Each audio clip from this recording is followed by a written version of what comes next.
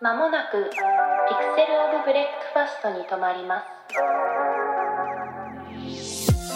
Hey everyone, and welcome to another episode of The Breakfast Pod, your weekly dose of gaming news. It is Thursday, June 17, 2021.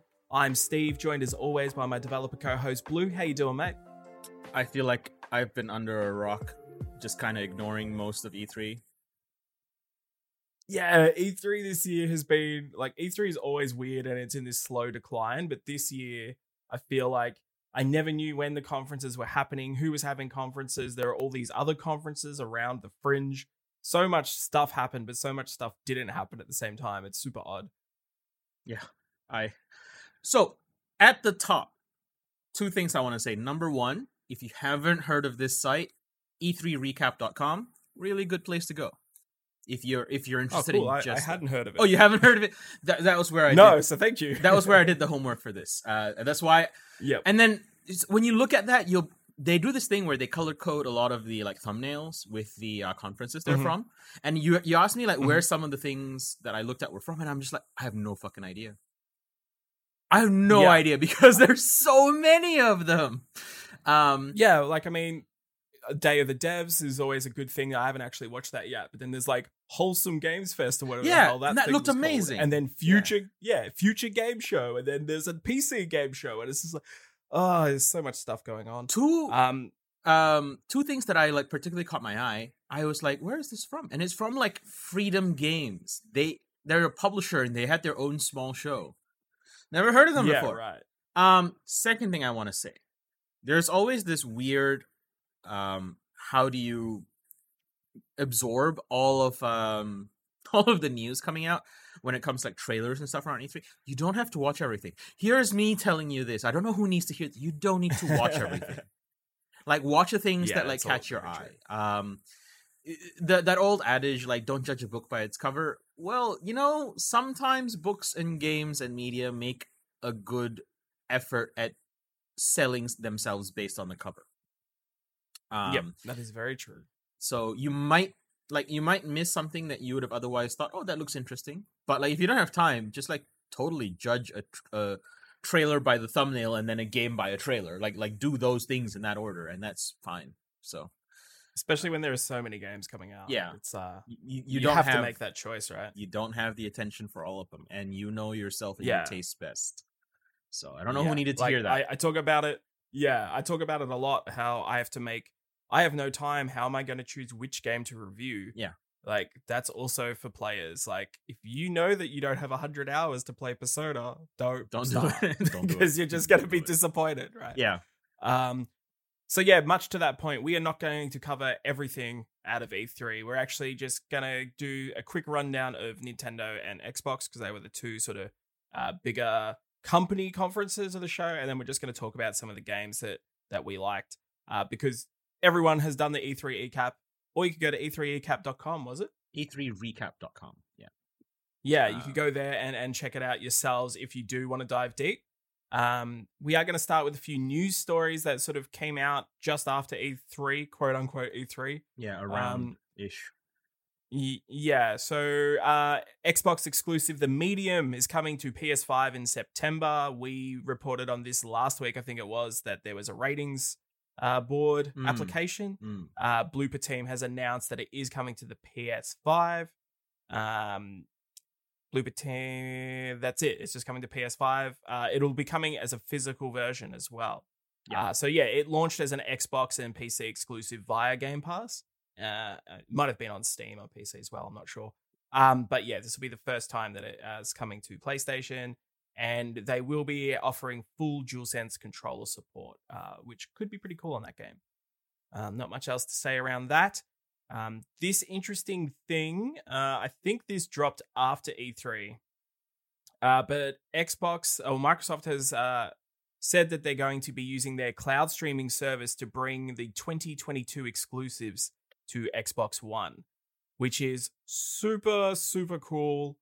So basically, the big tentpole games that are made for the Series X and S, things like Starfield, things like Redfall, things like Forza Horizon 5 that maybe aren't going to look as good or struggle to run on the Xbox One. You're actually just going to be able to stream that using the cloud service, which obviously that is reliant on people having internet. I know quite a few people in Australia listen to us who don't have good internet. Blue actually has had terrible internet recently.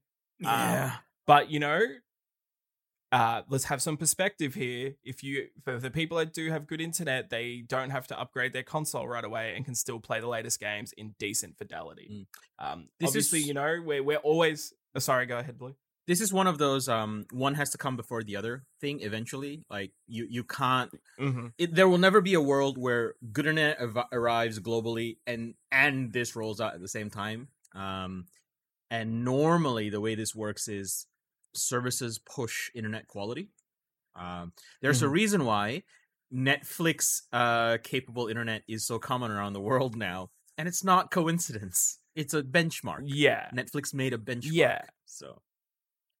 Yeah, like we're always very focused on, it's not fair for everyone. And like, I do understand that argument. I do, but we get fixated on the negatives of this stuff. Like this is actually a huge positive for the people who can take advantage of it. And for what it's worth, I've actually been using the xCloud service quite a lot on my phone here in Japan on 4G, and it works surprisingly well. So at least those who have, because Australia does have some unlimited data cap plans for mobiles, you potentially could use that to make this happen. But that's super cool. It means that people who necessarily don't want to upgrade just yet, want to wait for maybe a version 2 of those consoles to come out, because surely they always do that sort of thing. You can keep your Xbox One running a little bit longer and playing those new games. I think this is super dope. I think Microsoft sniped it out of Sony's hands again, because Sony has been pushing for this since before the PS5, and they never got infrastructure to where they wanted it to be. Yeah, I mean, Microsoft has the money, but they also have Azure, and they have all the cloud. They have more expertise for this. Yeah. I mean, I vaguely remember, isn't PlayStation using Azure services to run their backend now? Oh, I don't remember what server they use, but like PlayStation has an equivalent service, which just isn't as good. Don't get me wrong, it's PlayStation Now. Yeah, it's PlayStation Now, right? Something like that. Yeah. I don't think it's even available in Australia yet. Yeah. I don't think. Yeah, so like, don't get me wrong. It's been out in America for a long time. Where it works, I've heard it works fine. I've just haven't heard, like, it's amazing, it's a game changer kind of thing yet, Yeah, I mean, it's all a work in progress. It is. But we'll get there, I'm sure. This is a really cool one. Loop Hero has just dropped its first big update. Loop Hero was this game that I felt like there was a lot of talk around it for 2 weeks after it came out, and I don't hear people talking about it. It came out in March. It has 800,000 players, over 800,000 players, which is fantastic because I absolutely loved this game. You can check out, I did a preview of it a couple of months before it launched. The update is dropping in the ability to save and exit your game in the middle of a run. Because previously you could not do that. It also tweaks some of the balancing of when you escape a run, how many resources you can take back with you and those sorts of things. And it allows you to speed up the game even quicker. So before, while you're doing the loop, I think you could go up to 2 times speed. It allows you to go up to 4 times speed and 2.5 times the battle speed. Obviously, if you haven't played Loop Hero, you're not going to understand this, but just trust me when I say this is a very, very good thing. And also the inventory management, you can now lock items by right-clicking it. So a lot of the times you're just cycling items and selling them all the time, and you'll accidentally sell the thing that you want to keep. Now you can lock things in place. So those dropped, and it is worth mentioning that the amazing channel NoClip, they do video game documentaries. Absolutely love their content. They did a documentary with the team. I believe they're from Poland. So it's all in Polish with subtitles, but they did a documentary about how the game came to be. It originally started out as a game jam project, and now it's like a smash success. So that's super awesome. So yeah, that update is out right now, I believe. Back 4 Blood. I'm super excited about this because Left 4 Dead's one of my favorite games of all time. And it's the same team, for those who don't know. Once again, I did a preview of this also on the YouTube channel if you want to go check it out.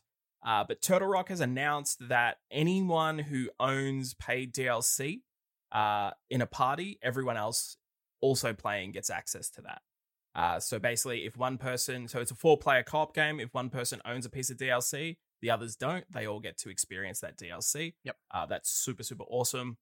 Lowers that barrier to entry, especially for a game that relies on having your friends being able to play. Not much else to say about that. The game is launching the 12th of October this year. It did get a delay. I think it was supposed to be out recently, but it got delayed a little while ago. I'm super keen for this, but I want to see more games take that model. Like, we do see it pop up from time to time. Yep. I think it's just awesome too. It also, I think, drives sales because people get to test out the DLC, test out a cosmetic or whatever, and then like, oh yeah, I want that, and they go buy it. I believe. Yeah, that's my feeling on it. This can vary in like scope as well, right? Like, this one's obviously great because you get all new like campaigns and modes and missions and stuff as long as one person has it. But even things like Killing Floor 2's model is because they don't really have like DLC maps, but what they do is they have DLC weapons. As long as anyone in the lobby has a DLC weapon unlocked, everyone in the lobby can use it. You don't even have to be friends or as long as that's super cool. So there's like scale to how you can roll this out, which is cool. That's cool. This was a quick update. I didn't see if this was dropped during E3. Yeah, it came out around E3. Around the it was in the time frame, but I'm not sure if it was in a conference. Yeah, Sam Barlow, who is the director behind Her Story and Telling Lies, which are these FMV, really smart, clever games. I'm sure many of our listeners have heard of them. They've announced a new game called Immortality. It is coming. Oh yeah, apparently it was part of the Future Games Showcase. I was gonna say no. If that's what you're talking about, then yes, it's part of Future Games Showcase. Yeah. This just looks really cool. Looks like another awesome Sam Barlow game. The trailer has features here that Alan Scott, who is a writer on The Queen's Gambit and Don't Look Now, and Amelia Gray, who worked on Mr. Robot and Maniac, which Maniac is just one of the most fucked up movies I've ever seen. Quick sidebar on this. So this is a remake of an old, I want to say 70s French body horror movie. Where Elijah Wood. Elijah Wood plays the main protagonist, maybe antagonist. I don't know. Main character. How you want to shape this? Yeah, but he's a serial killer basically who works at a mannequin shop, and a lot of the scenes are filmed from first person. And it's graphic in a way that, like, I normally handle, like, all that sort of stuff really easily. And, like, I felt queasy watching it.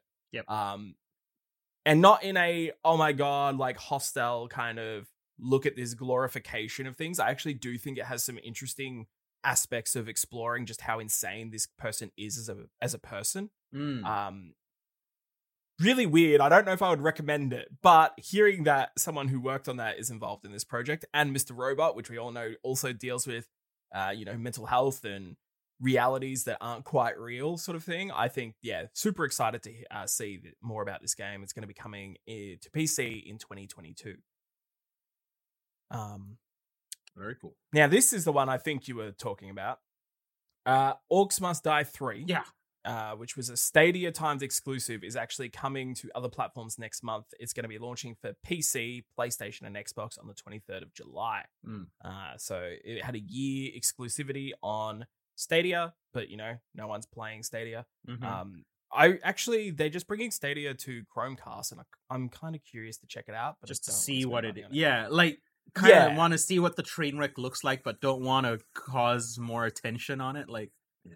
Exactly. Like I just want to be able to say, I want to have authority into my feelings on it. You know what I mean? Anyway, I know that you're a big Orcs Must Die fan, so I bet you're excited about this, Blue. Sort of. Robot Entertainment, the people who make Orcs Must Die, I have such a weird relationship with them because I always feel like they overvalue their games by like one step, and that's not a bad thing necessarily, but like a lot of times, let me put it this way. After Orcs Must Die 2, I was willing to go very far with them. I was willing to forgive a lot of Mhm. mistakes, but Unchained undid all of that goodwill. So after Orcs Must Die 1 and 2, Robot Entertainment created a game called Orcs Must Die Unchained, which was a free-to-play Orcs Must Die online co-op thing. Mm-hmm. I Not a fan. Some games F2P well. Mm-hmm. I feel like that one didn't. And let me put it another way. It's not like the game that they had didn't work. It's that Unchained is so not what Orcs Must Die was. And Yeah, gotcha. when this came out, me and my friend Snark, I played Orcs Must Die 1 and 2 co-op with him, right? I told him, and he kind of did some research, and he said something like, yeah, all the Unchained players are not happy with how Orcs Must Die 3 is gone. And I am like not surprised. And at the same time, I'm like, yeah, eat it. I don't care if you're not happy with that. I wasn't happy with Unchained. You know what I mean? Like like they went from Orcs Must Die 2 to Unchained, and now they're back to 3. So there's hope for that in that regard. But like, yeah, you burned a lot of goodwill there with Unchained, because I like wanted to like it, and I don't know where it's kind of at. It's also one of those things where at the time the humor was, I would say it's not. It's like PG Bulletstorm humor. Yeah, in gotcha. Orcs Must Die. And I'm not sure if that's like as good now. You know, like yeah. It's not a novelty, because games never used to do that, right? Yeah, I will say that every now and then I still think about going back to Orcs Must Die, and it's probably still really good. Like Orcs Must Die 1 and 2, they're probably just still really, really competent games. But Orcs Must Die 3 is like expensive. I didn't look up the price where I am, but like it's like 45 Aussie in Australian Steam. Yeah, right. You see what I mean about like the price point thing, right? Like they're always like one step a bit too far for you to just dabble. You have to commit. Like it's a commitment price point. So this is actually not related to this, but this is something that I've seen firsthand. Like, so I haven't lived in Australia for 2 years now, which is weird to say, because it feels longer than that, but it also feels shorter than that. But anyway, PS5 games are $124. Yeah, it's absurd. It's like ridiculous. And they're $80 here. Mm-hmm. Like the price disparity is wild, actually, because like, you know, I'm used to like games being like $20 more in Australia compared to the US or whatever. Yeah. And people learn to live with that. But yeah, The Last of Us 2 is not very popular in Japan, I don't think. So it's only like 5,000 yen, which is about $55-$60, and it's still like $100 in Australia. Yeah. But having said that, PlayStation Plus, they've only given away 180 games as opposed to the 700 given in Australia. So interesting stuff. But anyway, very much so. That's pricing odd. That was totally not related to that. But anyway, we're gonna move on. So we're gonna skim over the Nintendo Direct here, and we're gonna stop and talk about a few things that maybe interest us along the way. So there was a lot of hubbub around, hey, we're going to get an announcement of the Switch Pro before. That didn't happen, and it did not happen during the Direct. What Nintendo said, like outright directly, there will be no hardware announcements around the E3 period. I think that I definitely believe that this is true. There is a Switch Pro in development. I'm not thinking that those rumors and claims were illegitimate. I just think they definitely got the timing off. Yeah, you never know. Maybe Nintendo, being a Japanese company, the rumors were all swirling, and they decided to just, we don't want to be a part of that. That could definitely be what happened here. 100%. But anyway, no new hardware was announced, but Metroid Dread was announced, which is confusing because they said Metroid 5 and then Metroid Dread. And I think I'd prefer it to be Metroid 5. But it's coming out, and it's, you know, a classic side-scrolling Metroid game. I'm not a huge Metroid fan. Having said that, I've played like 10 minutes of Super Metroid, so I'm pretty keen to check this out, actually. it looks pretty cool. Interesting. I don't know if you have anything more to say about that. Yeah, it's an interesting twist on the formula. If you are a Metroid head and haven't heard about this, they're introducing the reason it's called Dread is because they're introducing an enemy that is unkillable, at least early on.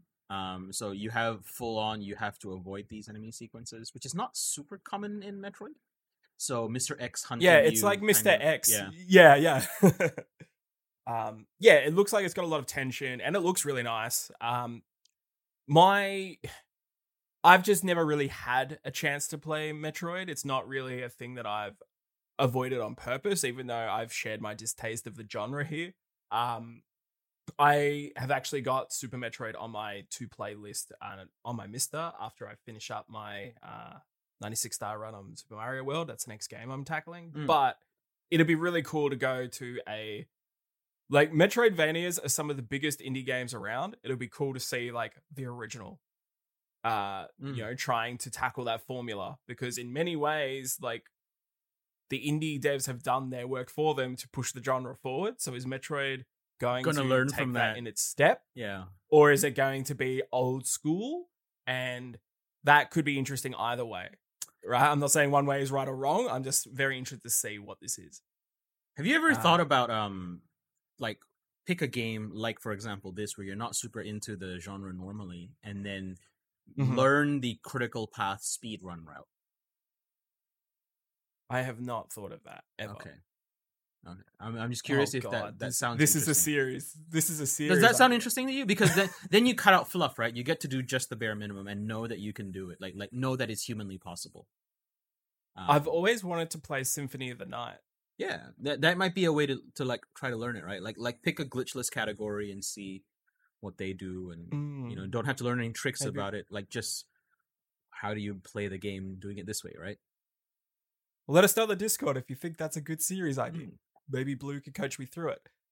Sure. The next game that I love, Blue, I love this. I'm so excited by this. WarioWare Get It Together. Yeah. Holy I'm hell. a huge WarioWare fan. Game with personality. Yeah. So this looks super good. It's a solo or two-player WarioWare game, which is a bunch of micro games for those who don't know. Usually they're like 5 to 10 second mini games that you have to do to complete quests or challenges. I actually haven't really played any of the traditional WarioWare games, which this is one of those. The one that I played was Smooth Moves, which was a bit more of a party game version of this. Yep. Not to say that WarioWare Get It Together is not a party game. It just feels, from what we've seen anyway, it's less of a competitive thing like the one on the Wii was. But Smooth Moves, like, you have no idea, Blue. I used to have all of my friends would come around, instead of going to the pub, they would come around to my house and we would just drink and scream and play WarioWare Smooth Moves for like months on end. Every Friday night. It was like the thing that we did because we were super cool. Okay. Yeah. But yeah, after that experience, I've always just really loved what WarioWare is doing. Oh, it's a great idea. And this one looks really great. They also have like different characters in this one that have like their own abilities and different ways to tackle the same micro games. Yeah, which is super cool. Yeah, so it means you're going to be able to play these, like, you play these micro games a lot, often, over and over again. So to have a new spin based on how the character tackles it seems like a really cool way to add depth to it. Have you ever heard of or played Bishibashi? No. Okay. Bishibashi is an arcade game, which is just a series of micro games, and it has 3 like giant buttons that are designed for you to just rapid fire mash, right? Yep. And it goes up to 3 or 4 players, I don't remember. So, 9 or 12 buttons on an arcade console, and like you're all crowded around the one screen, and that's it. And it's just competitive micro games. It's just Mario Party competitive micro games, but even simpler because you only have 3 buttons. It's often like rhythm or match the color or that kind of stuff, or just literally mash. Like that's what I'm hoping for out of, like, not that, but like that vibe. Again, when we got into the arcades and played it, it was just no other game like compared to that. Bishibashi has come to consoles in a couple of times, but like it was primarily arcade first. So I'm hoping for similar-ish kind of experience to that, because I haven't played a WarioWare ever, but I've seen it and I understand. Really? I understand the conceit of it, So yeah, I'm actually very excited cool for this. Just it has so much personality and it's really, really great. We should start a Patreon goal to pay for your flights here for the WarioWare launch stream. That's what we should do. A GoFundMe. Yes, let's do it. Advance Wars 1 and 2 Reboot Camp is a remastered combination of the first two games in the Advance Wars series. It's coming the 3rd of December. I've never played them. I'm not a big fan of the art style, but I know a lot of people like those games. So I'm sure Advance Wars is one of those like pivotal like milestone games in the SRPG for sure. genre. So yeah, it's the mainstream of that tactics SRPG. Yeah. We've gotten a lot of like people that these games are landmark games in this genre that people may not have been so aware of in the past like a year or so. It's super cool to see that trend continuing. Not my game, but yeah, happy that it's here. I would argue, and Rowan will probably chastise me for this, but I would argue if Advance Wars doesn't happen, Fire Emblem doesn't hit its peak. Even though they're very different games, I feel like Advance Wars opened the door to people experimenting more in that genre, because so many people that never played tactics games before probably would continue to not play them because Advance Wars made it accessible for many. Maybe. And then of course Fire Emblem Awakening also had to be an excellent game on top of that. Yeah. That's my theory. That's an interesting take, and I don't know how like out there on like how far out on the branch you're going with this. How about thinking about Advance Wars and then on the other end of the spectrum, like Into the Breach? Yeah, well, I think Into the Breach does not happen without Advance Wars. Right? Like I think that's a like clearer at least like thematic through line to be like, yeah. See, this is an interesting argument that you can make, right? Like XCOM exists and these Japanese SRPGs exist, and they exist in a bubble, and they're very like, I don't think there's a lot of crossover. Like there would be some crossover, but people who are playing XCOM, I don't think are playing Japanese they're SRPGs. Not. I can't stand XCOM because I started with the Japanese SRPGs. XCOM feels so clumsy in comparison. Well, are you talking about XCOM Reboot or original XCOM? Both. I don't like either of them. Okay. Yeah. But what I'm saying is like they're in their bubbles, right? Yes. Games like Advance Wars that bridges that gap, that makes it accessible, that gets more people playing it. 100%. Leads XCOM into doing its reboot, which is more accessible and more open. Like if the Advance Wars broadening scope of the genre doesn't happen, then XCOM continues down the path of being a very esoteric, hardcore strategy game. It does not broaden. If it doesn't broaden, then Into the Breach is not inspired by a broad nature game of chess. Into the Breach does not happen. Yeah. That is the argument that I make in the Darkest Timeline. Anyway. Yeah. We are so off the rails today. Mario Party Superstars is coming out on October 29. This is going to be featuring a bunch of classic boards and mini games from the entire Mario Party series, all with online play. This is super weird considering they just dropped an update for the recently released Mario Party game that they didn't release any DLC for. What probably happened is that they were writing this game on that old engine and realized this is an easy enough win, and someone on the team just went, we should do this. Yeah. I don't know. I feel like they could have offered more support to the other Mario Party game or released this as DLC rather than a whole new SKU. But anyway, it's coming out. Some people will be excited about that, and hopefully the online play works. Kind of good that COVID happened for this particular thing, in that it is forced Nintendo to think about online. Obviously, I don't wish that COVID happened, but it's good to see Nintendo not do what Nintendo normally do and just be like, oh, well, people will work it out. It's nice to see them be like, I feel like there is a world where Superstars was a offline only game. Yeah, COVID. Yeah, 100%. Yeah. Shin Megami Tensei got a new trailer and it's coming on the 12th of November. SMT. People are very excited about that. Oh, man. Yeah. Life is Strange is coming to Switch. The entire thing. Yeah, all of it. All 3 Life is Strange games. So True Colors, the middle one, and Before the Storm, and the first Life is Strange Remastered. Yeah. Yep, they're all coming this year, 10th of September. No, 10th of September is the new one, and then the others are coming before the end of the year. Yep. I'm tempted to take Danganronpa. Yeah, I hate that. Just series. because I've never seen, I've never experienced any of it. So so okay, you missed my stream series. That's cool. I get it, man. yeah, I don't watch Dangan your stuff. Danganronpa is coming. So there's the new Danganronpa S Ultimate Summer Camp is launching later this year, and then Trigger Happy Havoc Anniversary Edition, Goodbye Despair Anniversary Edition, and Killing Harmony Anniversary Edition. Those games are about 6,000 years long, so that'll keep you busy until the Switch Pro. They're all coming out later this year. There is also Project Zero Maiden of Black Water. Doesn't have a release date, but it's coming this year. That was a Wii U game. It's a Fatal Frame game, correct? Am I right? I think so. That? Yeah, I think so. Yep. I've actually always wanted to play that series, so I might check that out. Doom Eternal DLC is coming to the Switch version as well. If you're playing Doom on the Switch, you should not do that because that game feels horrible on a controller, in my opinion.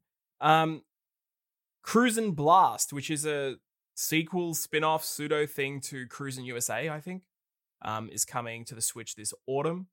And then Astria Ascending is coming on the 30th September. We saw some more of Mario and Rabbids Sparks of Hope, which is a sequel to that Mario Rabbids turn-based strategy game. Also Super Monkey Ball Banana Mania, which is a collection of all the Super Monkey Ball games, is coming on the 5th of October. I've never played Super Monkey Ball Blue, should I? I don't know if you should, but if you're trying to decide, maybe one thing you can do is, and this is a thing to everyone out there as well, go look up the tool-assisted speedruns of Super Monkey Ball. They're wild. Mm-hmm. They're very crazy. Yeah. It's just a series that flew by me. Once again, like living in a country town, a lot of the games that I played before I was an adult were rentals, and these games just were never where I was. Yep. So yeah, I always saw it in magazines and stuff back in the day. Yeah, I don't know if it's your game, but I know that I've super enjoyed watching both speedruns and tool-assisted speedruns of this game, and the Tazes are really fun. Yeah, cool. Get commentary versions. I'm gonna let you talk about the next one because it's Smash related. Tell me, because this is also on your list of things you're excited about. This is very much a hey, this is super cool, and oh my god, so many people are butthurt about this character. It's not Master Chief. That was the big one I was hearing before. Yeah, that was the one. Okay, there's a lot of like confusion about like what qualifies something for Smash.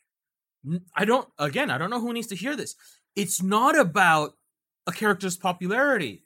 Like Sakurai has come out and said Smash is about celebrating gaming. I don't care how popular Goku gets. Goku's an anime/manga character first. You know, like, yes, he's been in video games. I don't think he'll be in Smash at this point. Like, I feel like Nintendo and Sora Limited's stance on that is reasonably clear. Having said that, the character that has been added to Smash in this latest iteration is Kazuya Mishima from Tekken. And basically we're seeing a repeat of like what happened with Terry Bogard from King of Fighters. It's like people we talked about landmark games before, and fighting games are a niche series, right? You know, fighting games have a couple of landmark games. Virtua Fighter 5 Ultimate Showdown like released like a month or so ago now. That Virtua Fighter was a landmark game, and you know, it's similar to like went from Wolfenstein to Doom. That's the right order, yeah. Like, you know, you have like Virtua Fighter to Tekken, and like the 3D fighters of fighting games are like a completely different beast to the 2D. So like we don't even have to talk about what influence Virtua Fighter had from Street Fighter, because I don't think it's that much. Like, I'm sure they learned some stuff from there, but like Virtua Fighter was a different beast completely. So to see landmark game Tekken, for a lot of people's first fighting game would have been like Tekken 3 on the PlayStation 1, like of our age, you know. To see that being like given its time here, and like again, every time Smash does a like crossover character, there's so much respect to the source material. In the trailer for this, it's just Kazuya walking Ganondorf's like unconscious body to the edge of a cliff of a volcano, and you're just tossing him in, and that is hilarious. The start of Tekken 1 is Kazuya's father, Heihachi, like tossing teenage Kazuya's body into a volcano.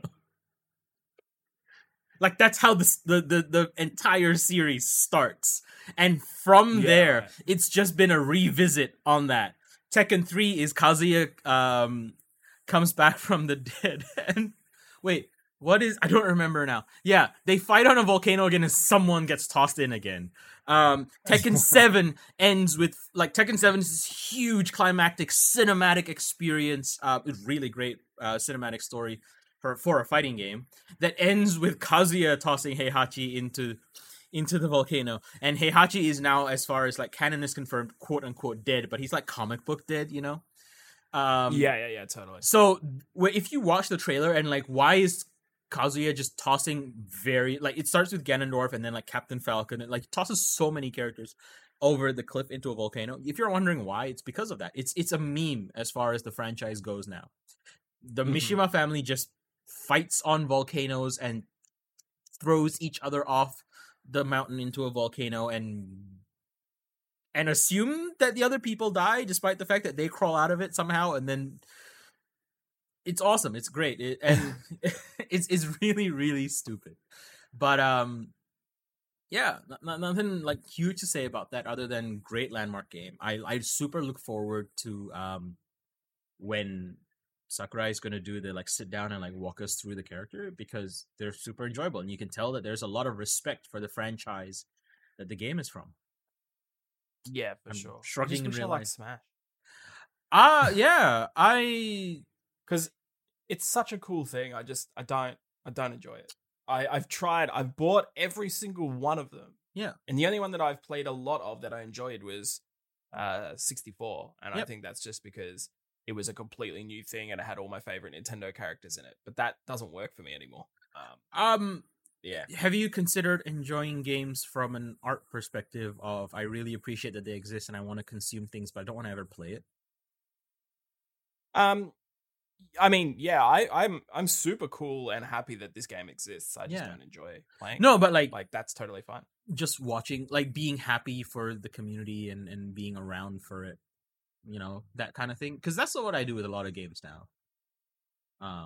I mean, yeah, I'm not gonna see the difference between me and you, and this is gonna sound weird as someone who makes content, but I don't watch streams. I don't enjoy watching streams because for me, it's about playing the game. That's what I love about games. I love about playing them and dissecting them. And yes, I can do that while watching videos, but I don't typically enjoy that.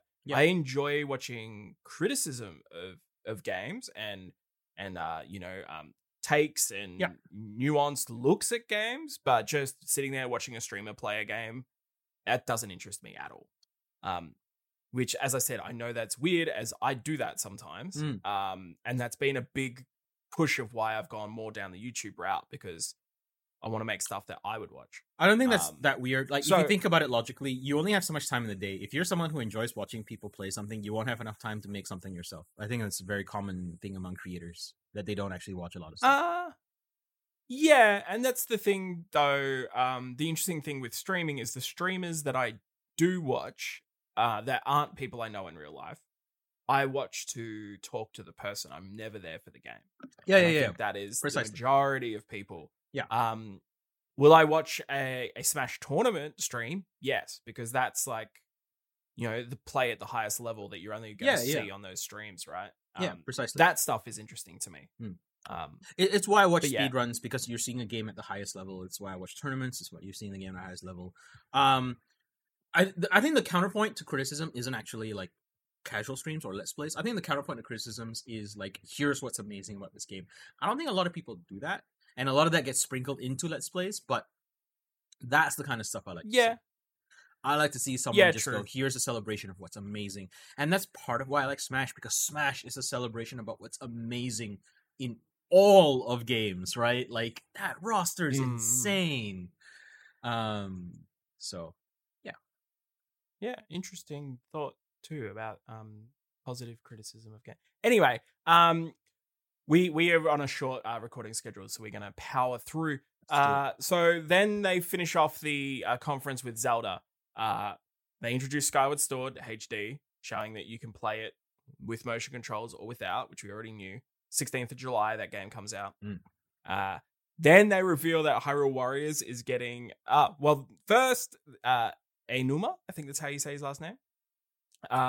He says this is the last thing we're going to announce, and it's a Hyrule Warriors Age of Calamity expansion pass content. And I'm like, oh god, I feel the collective anger of Twitter without even being online at this point. Yeah.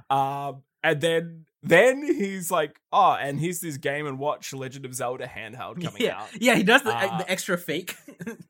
Yeah. And then they show a new trailer, a very short trailer to Legend of Zelda Breath of the Wild 2, which actually I don't think it has the title of the game. It literally says sequel to The Legend of Zelda Breath of the Wild. It was stated that they have a title, but that would spoil things right now.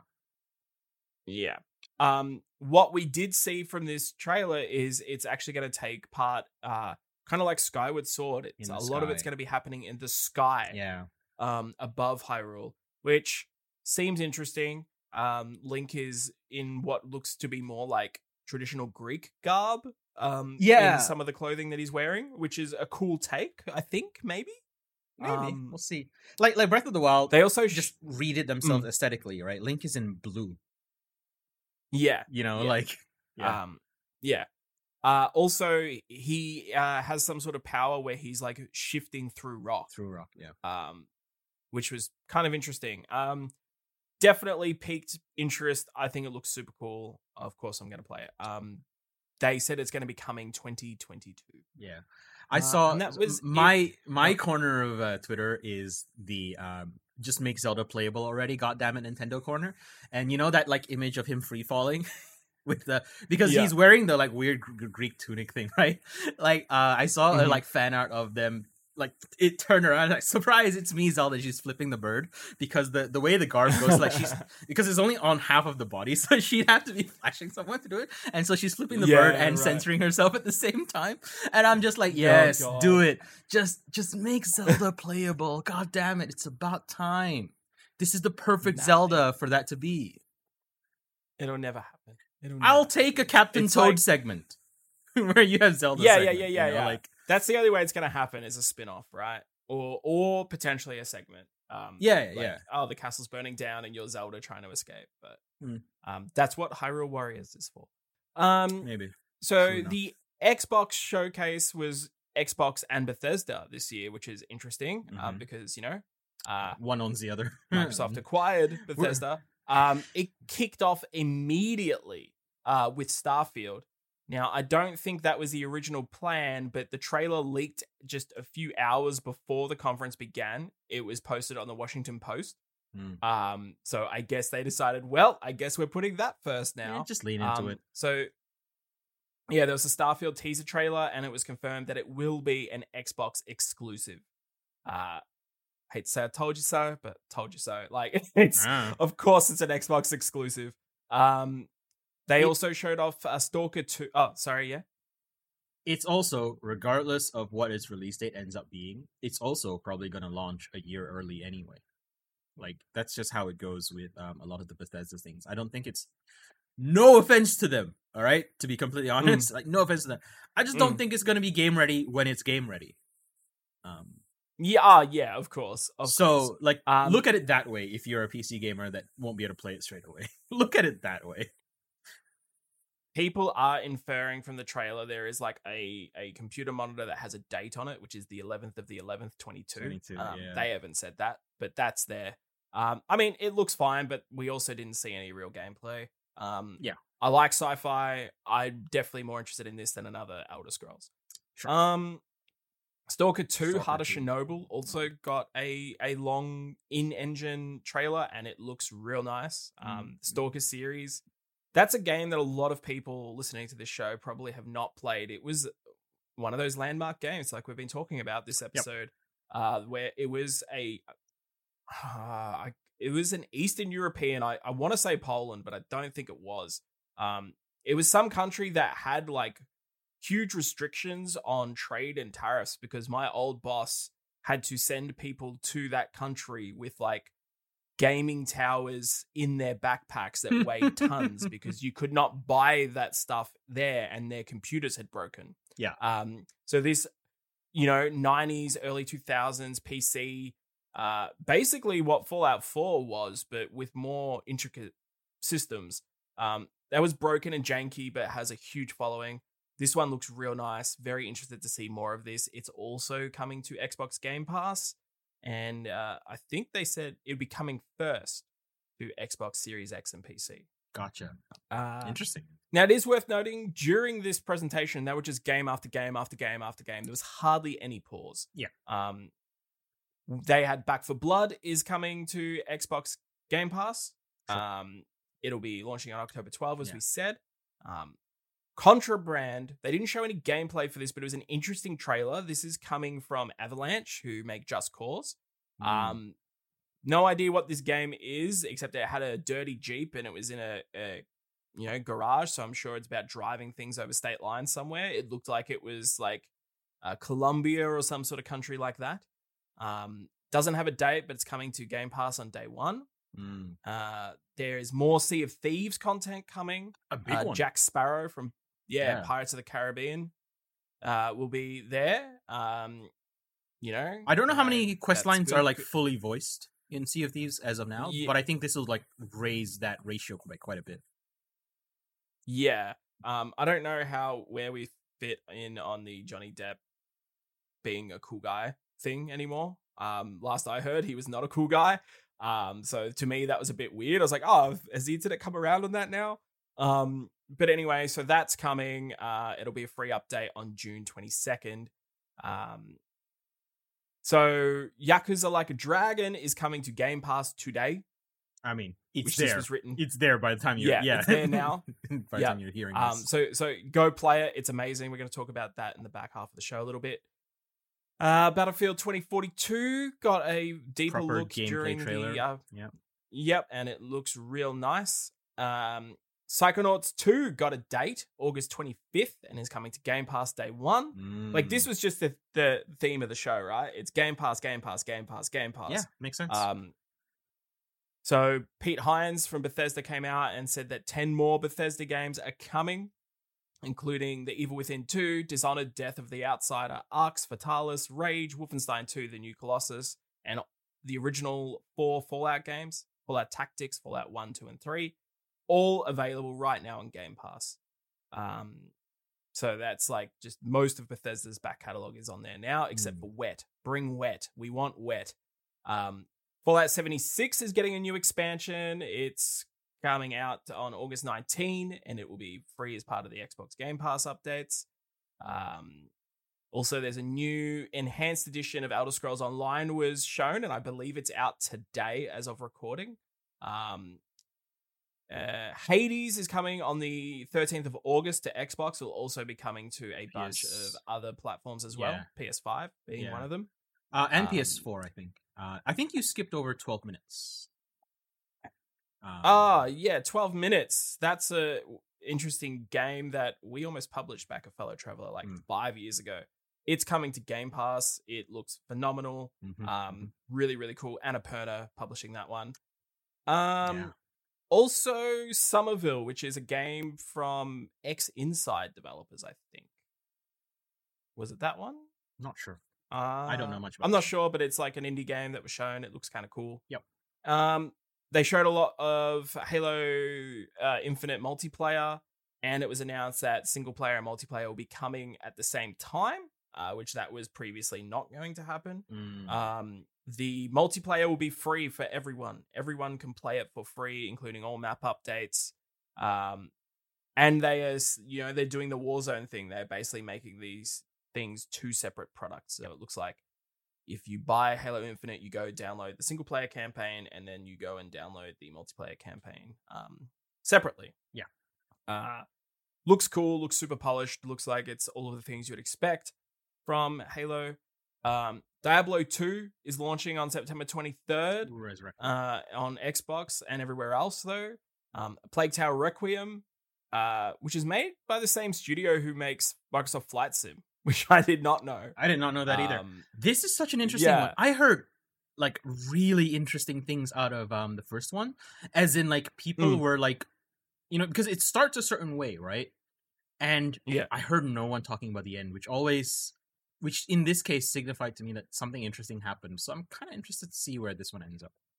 And I got about halfway through it, and it's a really cool game. Yeah. I fell off it. I think I moved when I was halfway through and never just went back to it. Probably not the best game to play while a plague is happening, but you know, that will be coming to Game Pass. Far Cry 6 was shown off. Cool. October 7th is the release date for that. Yeah. Slime Rancher 2 is launching next year. So adorable. Yeah, Shredders is a snowboarding game that looks to be going back to some of that old school sort of style of snowboarding games like SSX. And Atomic Heart. I have no idea what the hell that game is, but it looks super sick. Really eye-catching. Among Us. Yeah. Like, as you can tell, like, I'm just naming games now. Like, there is so many more games here. I'm just going to touch on The Outer Worlds 2 was announced and will be coming to Game Pass on launch. Doesn't surprise me. That first game's really good. Had a few bit of problems with just the length and the quality of the content at the end, but you know, everyone loved that game. The DLC did really well. It makes sense that Obsidian would go back and do it again. Microsoft Flight Sim is coming to consoles. Forza Horizon 5 is coming November 9. Like, compared to Nintendo, do you just hear all the games I'm rattling off here, everyone? So Forza Horizon 5 is coming November 9. It'll be coming to Game Pass. It's taking place in Mexico, and it actually looks really cool. I want to check this out for sure. And yeah, the moral of the story is there's a lot of games coming 2021, like a lot of games. Like so many games. Do you want to talk about Redfall here? Because Redfall is one of my picks as well. Yes, that's what I was going to finish up, because this is one of mine that I'm excited for too. Absolutely. So Arcane announced a new game, Arcane Austin, which are the main team of Arcane, I believe. Yeah. Revealed a game called Redfall, which this is the theme of 2021. Is that everything's Left 4 Dead. It feels that way. Shooters. As someone who loves Left 4 Dead, I'm like, hell yes, I love this genre, and I wish it was more. I do wonder if COVID has like, people want to play games together a lot now. No, there's these games that we're talking about. There are like 4-player co-op games. They've been in the works for like 4 or 5 years now. Yeah, true. But Redfall looks super interesting. There's a group of 4 characters with supernatural abilities, and you're fighting vampires. Well, it looks like. In the town of Redfall, which is why it's called that. Yeah. It's got a real cinematic quality to it. Like, we didn't see gameplay. It was a cinematic, but it just feels almost like, just the way it's presented, it feels like a Tarantino film where it's trying to feel real 70s, 80s, but it's taking place in modern time. Yep. The characters have a bit of snark, but not an annoying amount of snark. Yeah. Like, it didn't feel like a horrible, like, oh, no, you did it. It felt real. There's room for that to happen, mind you, but its trailer is so competently put together. There's a like mental list somewhere in my head of like, these are just really good trailers that are like good for all time trailers. I don't know if this is there yet, but like, I'm considering putting it on that list. You know, it's a good trailer. At the very least, if you haven't, just check out the trailer. It's fun. I kind of want to see, like, I see this, and I'm not necessarily like super into a game for this, but I would love to see a show about these people. Yeah, that could be really cool. But yeah, it looks awesome, and yeah, dealing with something that's not zombies looks fun. One thing that the trailer does, and like, I'm not gonna say that it is gonna happen in the game, but it looks like the bigger vampires always need, like, in every instance, there are 2 people taking it down. Like, it's always a combination of powers and abilities, and if that is kind of the hook, they're like, you actually have to work together and not just shoot things. That'd be cool. That could be really cool. Yeah. You know, that's just for the trailer. As I said, no gameplay, but if that is the theme of it, then I'm all on board for that. For sure. Blue, you've got a bunch of picks here that you want to quickly touch base on, so have at it. All right. Let's so I don't know where these first few, what conference these first few were from, because as I said, there's just so many of them. But the first one, this will be in like reverse chronological order, because I pulled them from E3 Recap. First one is Lab Rat by a studio called Chump Squad. They describe themselves as a satirical puzzle game, and you get a lot of Portal vibes from it, but yeah, definitely.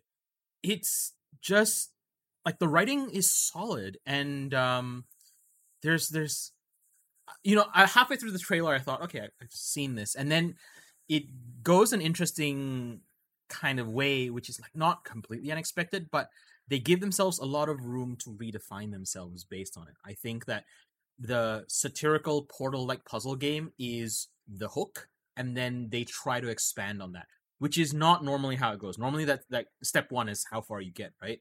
So I'm interested to see where this goes. It also has a really good feeling trailer, very video gamey trailer, but like really good one to like get you into the mood and the tone of the game immediately. So just a quick one for that one. Check it out if that sounds interesting. Mind Beneath Us by Barebone Studio. I'll read the like blurb real quick. Mind Beneath Us is a text-based narrative game set in a not too distant future Taiwan.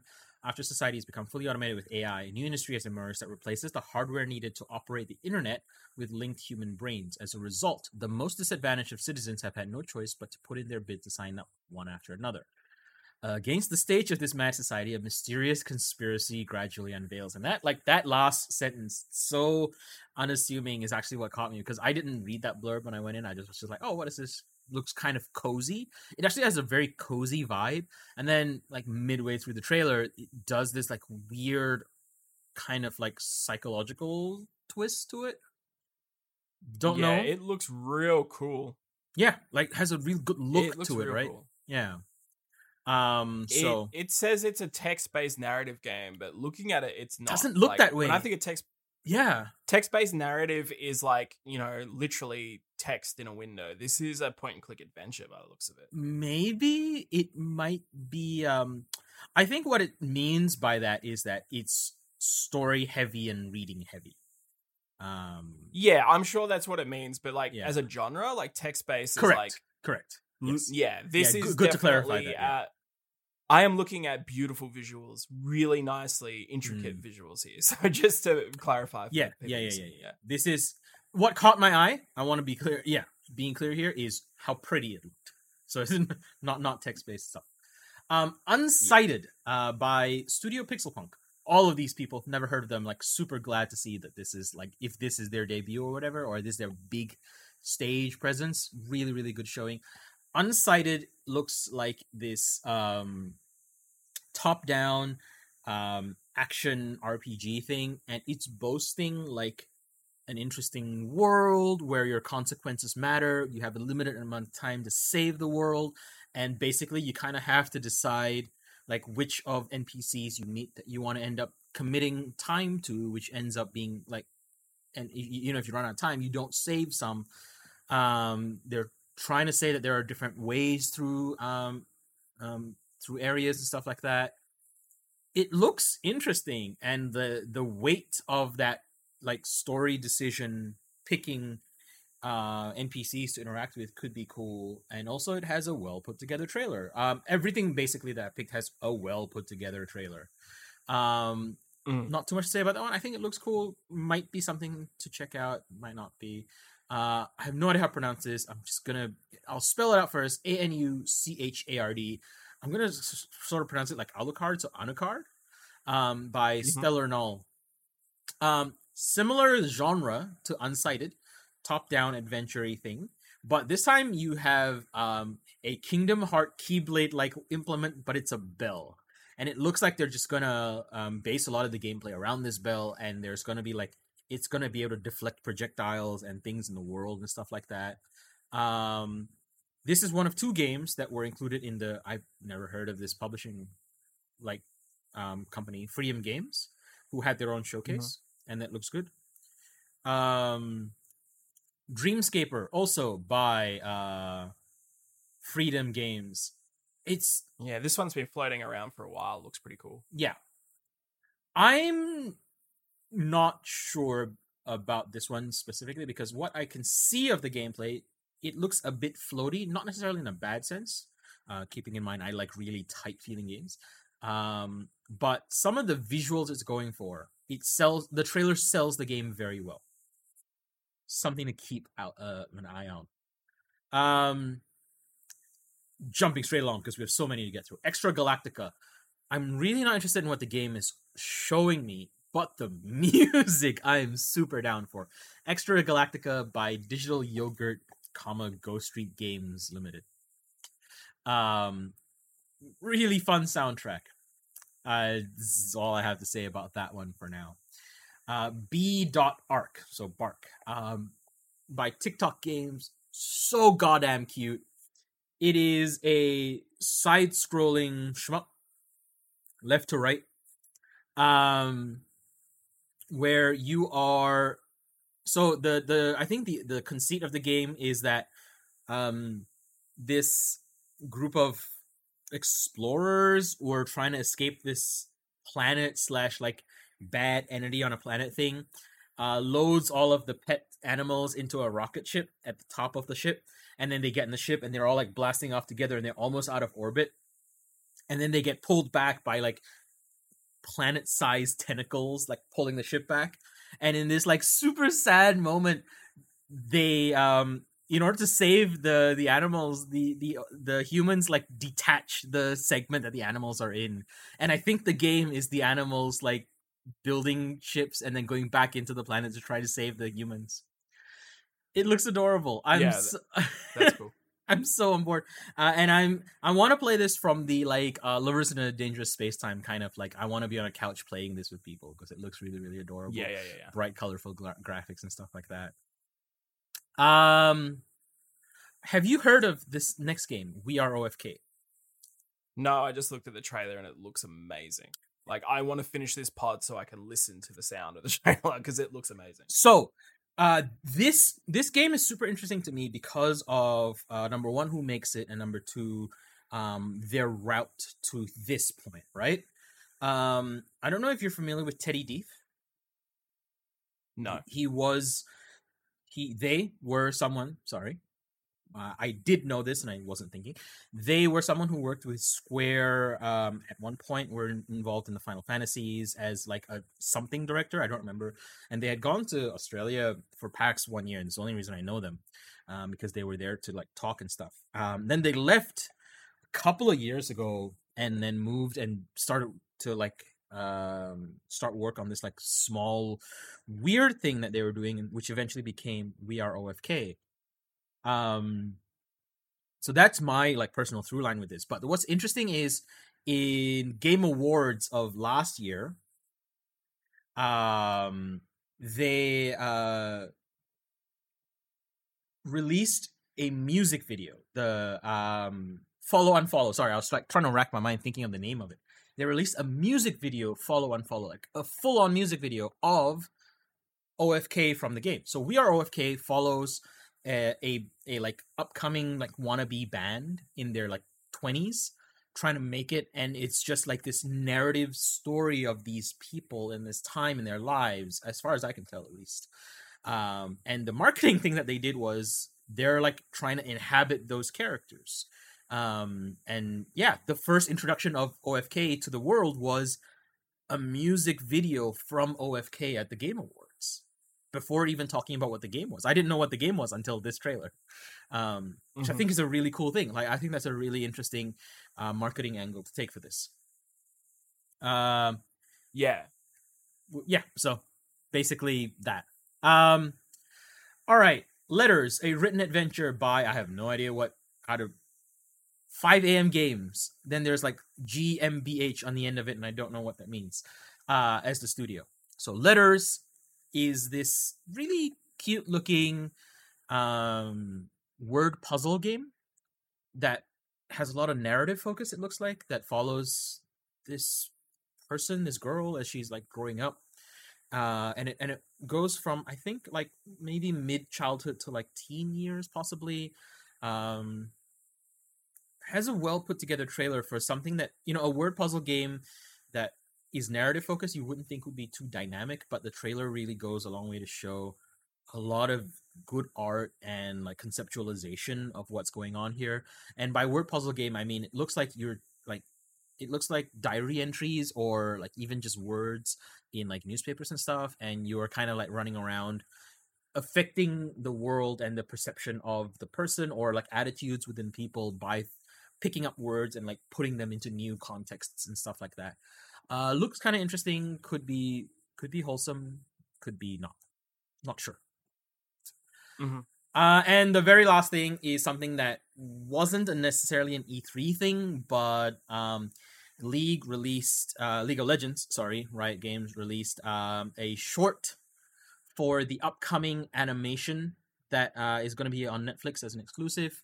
What is the name of the short? I forget now. The short is called A Score to Settle. So Arcane, the animated series, is coming out later in the year. A Score to Settle is this like 2-minute short. If you are interested in animation, and especially like CG-ish animation, and you want to like quick just, oh, this looks so good. Look at this. This is an amazing short. Especially if you know what the character that they focus on in here, Jinx, is like. This is very clearly like prior to her appearance in League of Legends. And it's such a good character study of what is very clear that this will be the person that we see, but this is a transition low point for her. And she is like, just body language in this is so good. I don't think a single word is spoken in this 2-minute short. And it's so full of emotion and conflict already. So I don't like League. I don't like MOBAs. I love the people who are trying to do something with the characters and IP that they have. Because I was speaking to a friend. I only interact with this game by its animations and stuff, right? But they were saying that it's they just haven't done anything with these good ideas and characters that they've had for so many years now. So this is an interesting step forward for them. And where I wasn't excited at all by anything I saw for Dota Dragon's Blood or Dragon Blood or whatever it's called, Arcane looks really cool so far. And this is the quality of animation that they're bringing to it. Then, that's something to look out for. That's something. Yeah, it's really cool to see. I think League has a diverse, interesting roster, so it's cool to see them flesh that out a little bit more. So we already covered most of the games that I'm interested in. There was one that we didn't talk about, which is surprising, but Guardians of the Galaxy. I'm like super jazzed to play this game. I don't like Marvel. I didn't like the look of the Avengers. This is from Eidos Montreal, and it's a single-player third-person action adventure that's based on Guardians of the Galaxy. None of the movie rights are there, but it looks super dope. Like, I'm really interested to see like the visuals that they displayed look really interesting. There's a lot of choices that you need to make throughout the game, and apparently that will have effects on the story. It just looks like it's capturing the spirit of what the Guardians of the Galaxy is about, and one of the few Marvel properties I enjoy. So yeah, I'm really interested to see, like, is this actually a good game that has some... Because that was the thing that everyone I heard who played the Avengers game was talking about was, hey, the story is really good. It's just the game sucks. So hopefully the game doesn't suck this time and they keep delivering on a good story. So I had no idea this was coming. I had no idea that I wanted this, but apparently I do. Because it was just like, yeah, all right, I can get behind that. I didn't excited to play that. Pick this as a thing because one of the things that I do in E3 is I look at the quality of the trailer, right? A lot of trailers lose me in the first 30 seconds. Sometimes I get to the end of the trailer and just decide that was cool, but not for me. So my note for the Guardians trailer is that it's a movie trailer. And I don't mean that in a bad way. I mean that I didn't think it was interesting to learn from. Because this is what happened with Marvel's Avengers as well. Marvel's Avengers put out a really movie quality trailer that made you interested in the story. This one's a bit more interested in making you concerned with the gameplay, which is cool. But yeah, I saw it and I just kind of, my brain was in game mode and I was just kind of filtered that out as I don't care right now. Because it's a movie trailer, you know? I there's two thoughts there. One, I think Guardians of the Galaxy as a series, as a property, always pulls from pop culture and makes things into movies and music. So that's not surprising to me. I actually didn't see the trailer. I saw the gameplay, like the 30-minute gameplay. Gotcha. Shared. So that's why I'm interested. I actually don't think I've seen the trailer, so I might look that up after this. Yeah, do it. It's a really quality movie trailer. There's a couple out there. Look up the one that was in the Square one. I think the Square one had the better one. No surprise, right? Okay. Like if they're like pushing it. Yeah. We have a listener question this week. This one comes in from Crispy Sando. Which game, only one, do you wish you had have made or been involved in? Either because you reckon you would have made it better or just for the glory of being associated with the title. This is perhaps an over-asked question or has already been discussed before. Absolutely and I've never been asked this question. No, never. Yeah. So I do have an answer for this. It's Half-Life. I wish that I worked on Half-Life.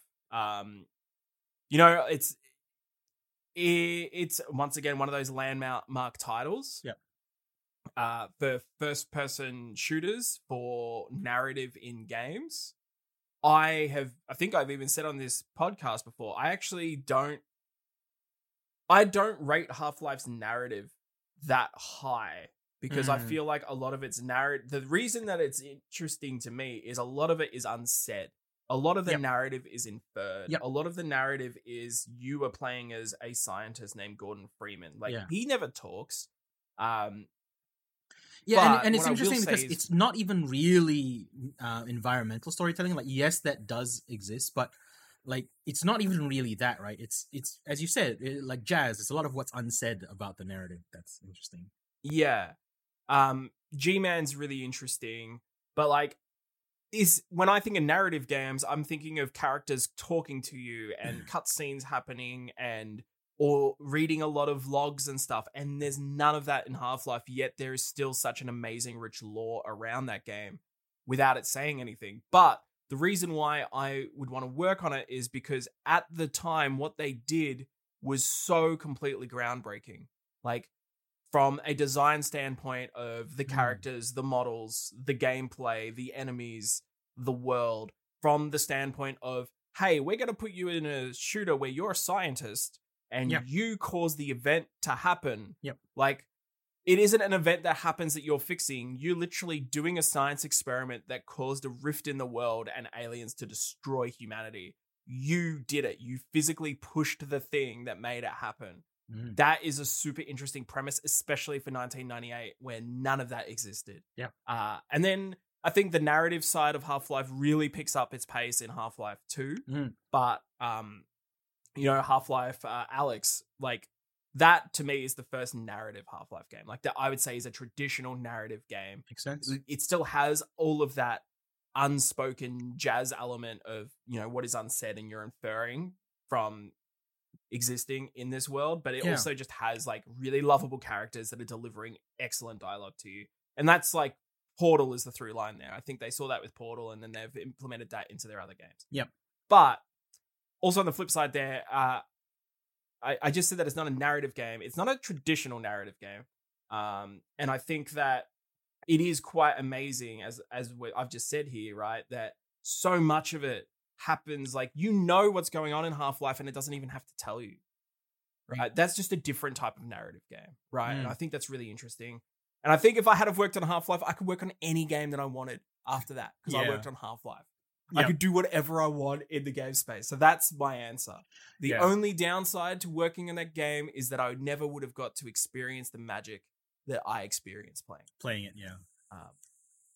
Because I'm sure a lot of people here know this, but in case you don't, when you work on a video game, or at least for me, once it is out, I never play that game again. I never want to play it again.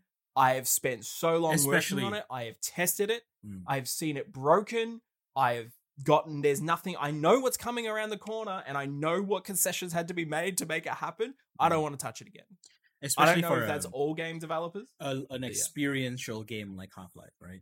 Because there are like games, and then you can play those. That makes sense. Like, the person who I know has spent the most amount of time on party golf in the world is the Ian Lewis, the person who like designed it because he loves it. Yeah.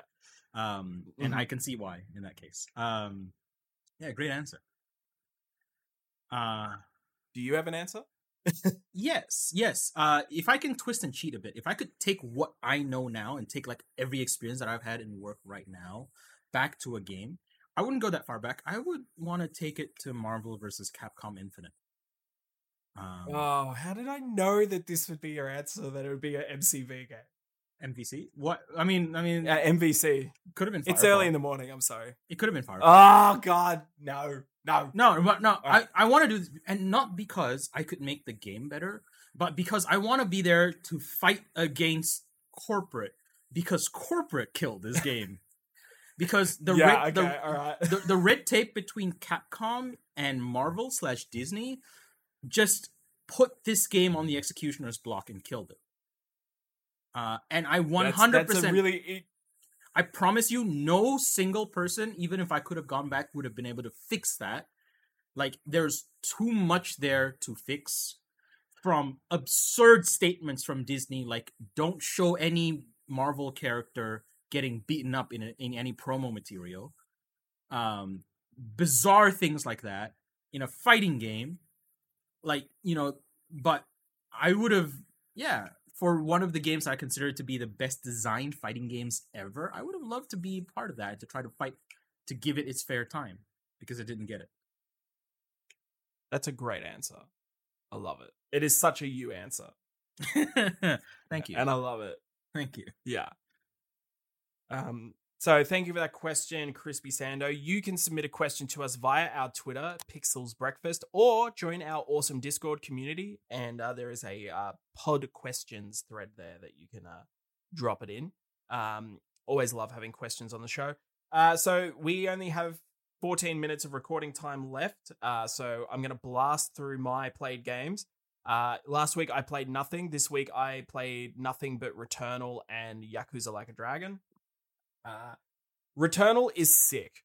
I understand why it's so divisive, but after playing Returnal for about 10 hours, Returnal is sick. Awesome. For those who don't know, it's a PlayStation 5, for lack of a better term, it's a roguelike. Mm-hmm.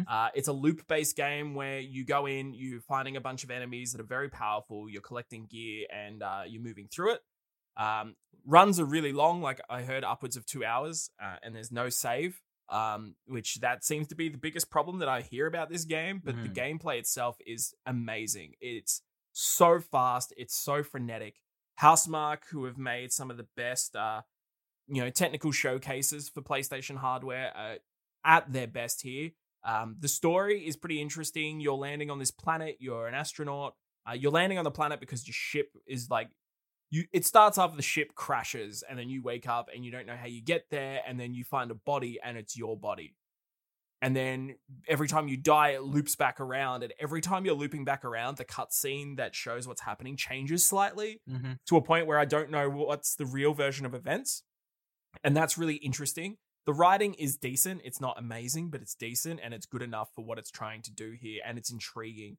But the enemy design is just phenomenal. But when you look at the attack patterns where they're shooting different things or pulsing these lasers, you can see so much of Nex Machina, I think was the game that they released before this. Like, this is basically a third person version of that. It's their DNA was making arcade games, and they've just moved that into a third person roguelike that has amazing production values. Also, with the DualSense, it uses the DualSense really smartly. So, like, you half hold the trigger down to aim, you full hold it down, and it does the alt fire. It's just it feels really good. Each gun feels very different. Every power feels very different.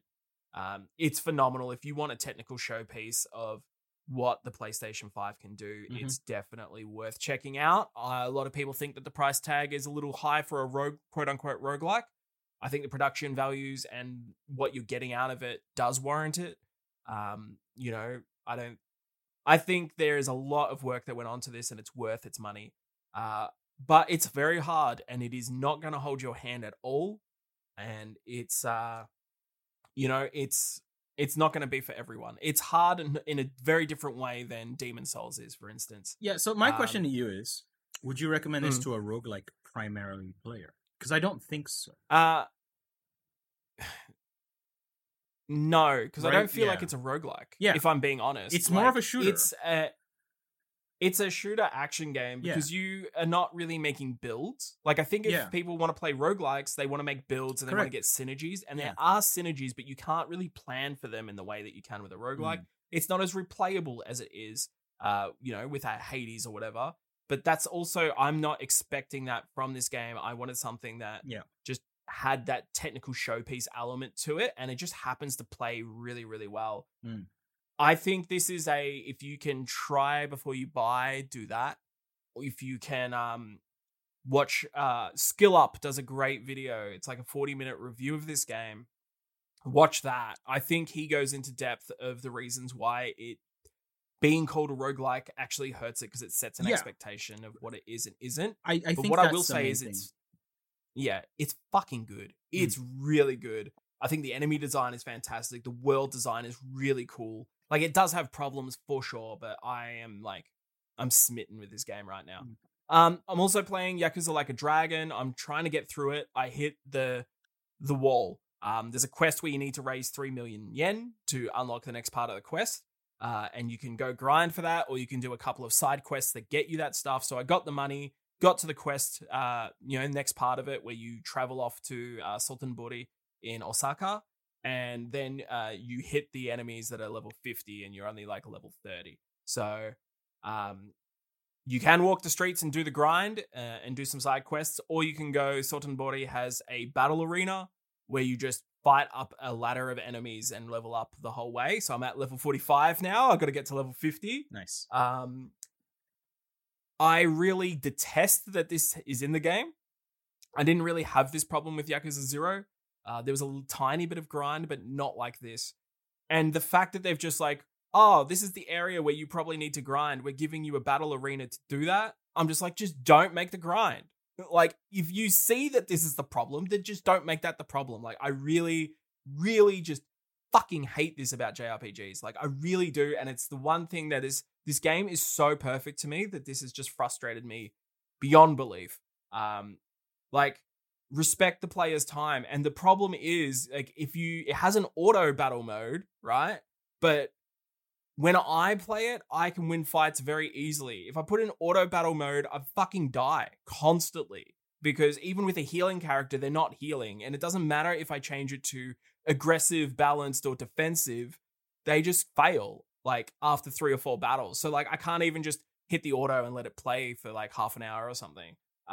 Just really frustrating me. And I just don't understand this fucking conceit because, like, we're here to play games, and if a big portion of your game is me just having to do this thing, constantly fighting the same enemies over and over again to hit an arbitrary level cap to progress, that doesn't feel good to me. That just really, really doesn't feel good to me. And I understand that for some people, that is what they love about games. And I just cannot wrap my head around that. I'm trying and I can't do it. Even in a game that I absolutely love, that I'm putting up there as one of my favorites, I can't do it. But anyway, I'm pushing through that because I want to see this game through. That's me. Blue, go. Okay, very quickly. Played all the usual garbage. I think I don't have good recollection of what the past week has been. So like Battlegrounds and some Runeterra and stuff like that here and there. Because the 2 big things that have occupied my time the past week are, firstly, play Phantasy Star Online 2 New Genesis dropped, and I have sub 20 hours in that, I think, right now, which is not a lot. But, because I have sub 20 hours in that, it has taken up basically most of my free time. It's been really enjoyable. It's just enjoyable but broken, or at least it was for me. It is not for me. I have no issues with it whatsoever. Super laggy. Mesmer and I tried to play it on the weekend. It was just like constant lag. Also, some people on the server were wanting to hold my ankles and kiss me hard. And I was like, oh, this is definitely one of those games, huh? But it was fun to play. Your mistake is interacting with anyone, basically. I avoid people. I look at the cosplays and I go, oh, that's really cute. And then I move on. I actually want to point out that while there are moments of like horrible lag, the game is for an MMO, it handles lag really, really gracefully. I played in lag so bad that everything pauses for like 3 seconds and then updates at once, like over and over again, and it's like that's still playable. It's not ideal, but it's very, very playable. And there's a certain amount where it starts to not become playable. For example, I played with Snark, and he had like just pure disconnect problems where it kicks him back to main menu every now and then. And I, even in my worst lag, didn't have that. So I think it's about where servers are, where you are to the servers, etc., etc. Gotcha. I don't know. I'm very, very impressed by this showing right now. I think I've hit the end of the main content in New Genesis because it gave me a to be continued, and I'm assuming that's content update will come out soon, kind of thing. So, for it's a 10-year-old game. At the end of the day, it's still a 10-year-old game. It has a very, very shiny new coat on it, and the shiny new coat is really good. I think that the thing that makes it stand out is its mobility. The combat and mobility is really, really good in this game. I agree. And then the second game that I played is Guilty Gear Strive. Oh man, what can I say about this game other than please respect your netcode. Because this is such a... I'm so beyond pleased and blown away by the quality of the Guilty Gear Strive rollback netcode. I played yesterday for 2 hours with my friend in Tasmania, and it felt like I was sitting on a couch next to him. That's awesome. For a fighting game. That's absurd. That is ridiculous. We had 200 millisecond delay between us. That's 5 rollback frames. Felt fine. Yeah. Like a couple of times it was like, oh, you died on my screen, then it rolled back. But it's like it rolls back within 5 frames. So 5/60th of a second. Just insane. Game's good. Like, I like it enough to play it, especially because the netcode is so good. This is going to be a game that will last a long time on netcode alone. Like, if nothing else, because that's how bad netcode is in fighting games. So, yeah, I like it enough to play it for the netcode and because it's good. There's a lot of other games I would rather be playing, but I'm learning. This is my second time trying to learn Guilty Gear, and I've gotten already further with this one in, like 5 to 7 hours than I did with XR. So, yeah. Good stuff. Cool. Yeah, I definitely want to check this one out. Anyway, sorry for the rush at the end here, folks, but we have a work meeting to get to. Thank you so much for listening. We'll probably go into Returnal and Guilty Gear a little further next week, I would imagine. Make sure that you come and join our Discord. We want to start conversations over there a little bit more. Also, if you haven't and you have $1 or more, come and join us over at Patreon. You get early access to the podcast plus some other extra goodies. We are trying to raise some money. We just had to pay our podcasting hosting, which was $180. So yeah, try and raise some money to get that back. Plus we have a few features that we want to get done. Videos coming up. We have Ollie World preview just went up by the time you're listening to this. Please go and give that a watch. We have an interview with Roll 7 next week also arriving, so that's going to be super exciting. We just had an interview with Zelavi Nelson Jr. That got quite a good response. Yeah, really. Thank you very much. It was my first interview in a long time. It goes for an hour, but I promise that we talk about some really interesting, good things, at least in my opinion, about games and sustainable development and those sorts of things. So go check that out. I will be slowing down reviews. I've got a couple of reviews already in the works, but after that, I'll be slowing down reviews because I want to try my hand at doing a couple of longer form pieces. I am very interested in getting feedback from you on this. So if you are listening, a few people have talked to me on Patreon, but what do you want to see? Do you want to see more streams and less reviews? Do you want to see more reviews and no streams? Do you want to see more longer form content and only like 1 or 2 reviews? Let me know, like, what's the balance here? Because I'm interested in doing longer form content and reviews, but I want to know what everyone else here wants. Because if you guys aren't interested in longer form content, then I'm going to make the 1 or 2 pieces that I want to make, and then I probably won't bother with it because it's a lot of effort. And if no one wants to watch it, then, I'm not going to make that stuff. But yeah, just get feedback from that. Anyway, thank you so much for listening. Blue, is there anything you would like to add at the end here? I hope life improves for you, buddy. I know it's hard. Oh, So my thanks, well mate. wishes Oh. go to you specifically this week. Oh, thank you so much. I appreciate that. But one thing that I forgot, is that there was a brand new Platforms and Pitfalls that just went live a couple of days ago. Pixelsofbreakfast.net.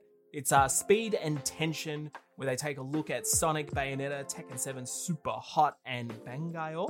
Bangai-O! Yes. Bangai-O! Bangai-O. So go check that out. There's this two really great hosts, Rowan, who is part of Games, which will be returning next week, and also this lovely person, Blue. Anyway, thank you so much. That's the timer going off. They're about to do the coronavirus announcement across my town. As always, don't forget to pixelate your breakfast. Bye.